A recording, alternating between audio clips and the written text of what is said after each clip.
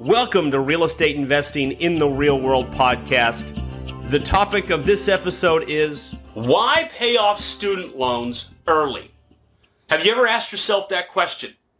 Maybe your goal is to pay it off early. Maybe you're paying your student loans off early month by month by sending an extra toward the principal balance.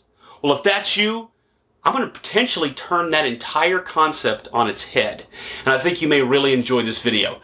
This subject actually comes from a recent conversation I had with an individual who was on cloud nine. He was elated because he had set a goal right at graduation that in 4 years he was going to pay off his $60,000 in loan debt. He didn't know how he was going to do it, but he was going to do it. And he did it. He took on 2 jobs. He saved every penny he possibly could. He didn't go out to eat with his friends. He didn't drink coffee at Starbucks. He pinched pennies everywhere. His rent was super cheap. The whole world evolved around paying off these student loans early, and he pulled it off. And so as he was telling me this, he had just gotten done doing this. So this was like this massive life goal that he had achieved. And I really burst his bubble, and I said, "You did what? You paid off long-term fixed, low-interest rate debt, which interest payments are actually tax deductible? You paid that off early? What are you thinking?" And he thought I was joking. And then he realized I wasn't. So, of course, he was intrigued by the fact that I had kind of chastised him. Like, "You did what? You paid off your student loans early? What are you thinking?" And so he asked me why I felt that way. And I said, well, first of all, just so you know, I finally had to pay off my student loans because it was on a 15-year amortized loan, and I'd already tried to defer it as long as I could. And I said, I just paid that off recently, but I could have paid off my student loans 10, 15 years ago. Easily. I mean, just wiped it out. I've made a lot of money for a long time. And I said it would have been financially irresponsible for me to do it. And he said, "How's that?" I said, "Okay, well, real simple. My student loans were at 4%. And furthermore, the interest on that was tax deductible, although I didn't get the deductions for the last many years because I make too much money. In case you're wondering, as you make more and more money in life, a lot of the tax deductions that you used to get, you don't get them anymore.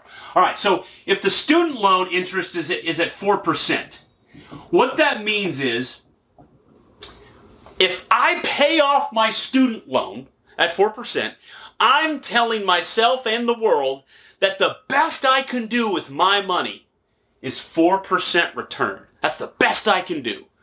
And obviously that's not the case with me. In fact, I have consistently generated over 40% cash-on-cash returns over the past 10 to 15 years.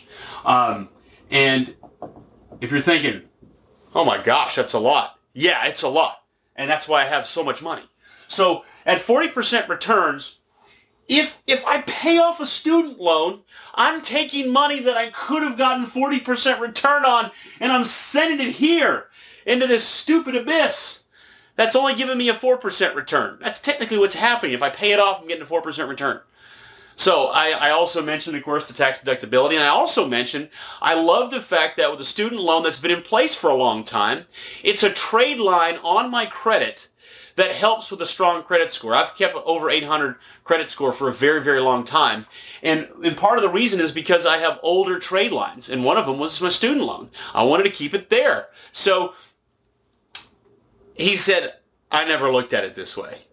And I said, "I'm sure you didn't." I said, most people are just told, get out of debt, get out of debt, get out of debt. And I said that the reality is there's such thing as good debt. Not all debt is bad.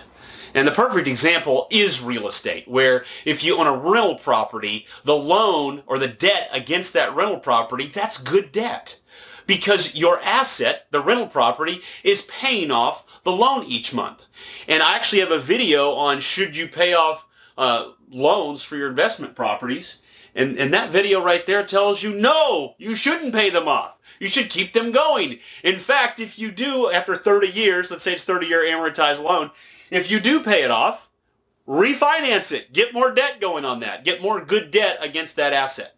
And so I'm going to argue, in addition to the fact that there is good debt for assets that you own, where you put debt against them, there's also you personally. You're an asset yourself. And so I'm going to argue that if did that education and you spent that money, and that's where you got the student loan originated, for the purpose of improving your ability to earn an income or a larger income, I call that good debt. You're the asset. The good debt is that student loan, which is, I'm assuming it's fixed, it's low interest rate, and it's, tax deductible. And now what you have is the ability to earn a lot more money than you have to make payments on that student loan.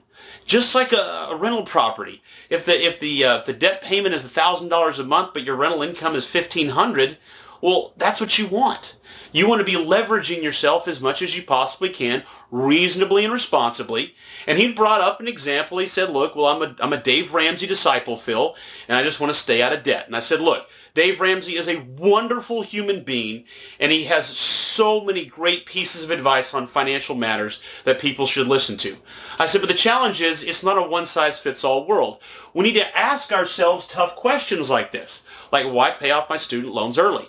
Incidentally, here's a funny little story about Dave Ramsey. So I'm originally from Nashville, and that's where Dave Ramsey's from. And this was a long time ago.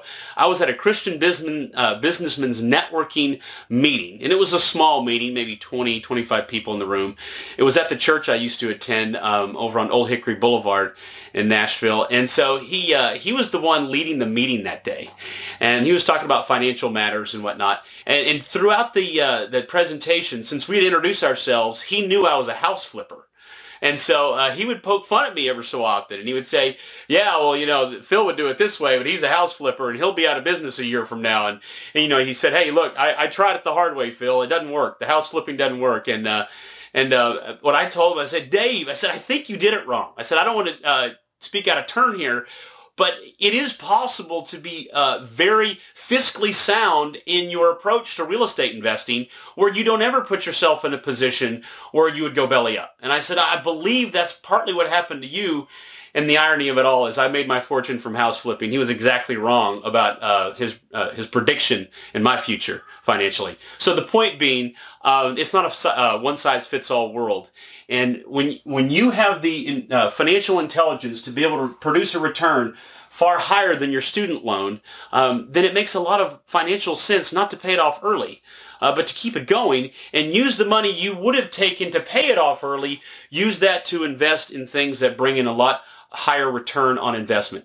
Now, if you don't know how to do any of that, I do encourage you not only to watch these videos, download my free book, but also I've put together a video course. And it's over 10 hours on exactly how we do what we do, both house flipping as well as long-term rentals. And you can get access for free to that as well. So I hope this has helped open your eyes a little bit if you've never thought about this before. If you currently have student loans, if you can defer them, if you can keep them, again, fixed rate, low interest, keep them out as long as you can and use that money wisely to invest in assets that bring in a much higher return than your student loan. Well, I'm Phil Pustialski with FreedomMentor.com. And if you want to learn how we're able to produce these kind of returns consistently, again, we use leverage, when we buy real estate, we have loans. Consider my apprentice program, where my team and I, we coach and mentor people and turn them into real estate investing money-making machines.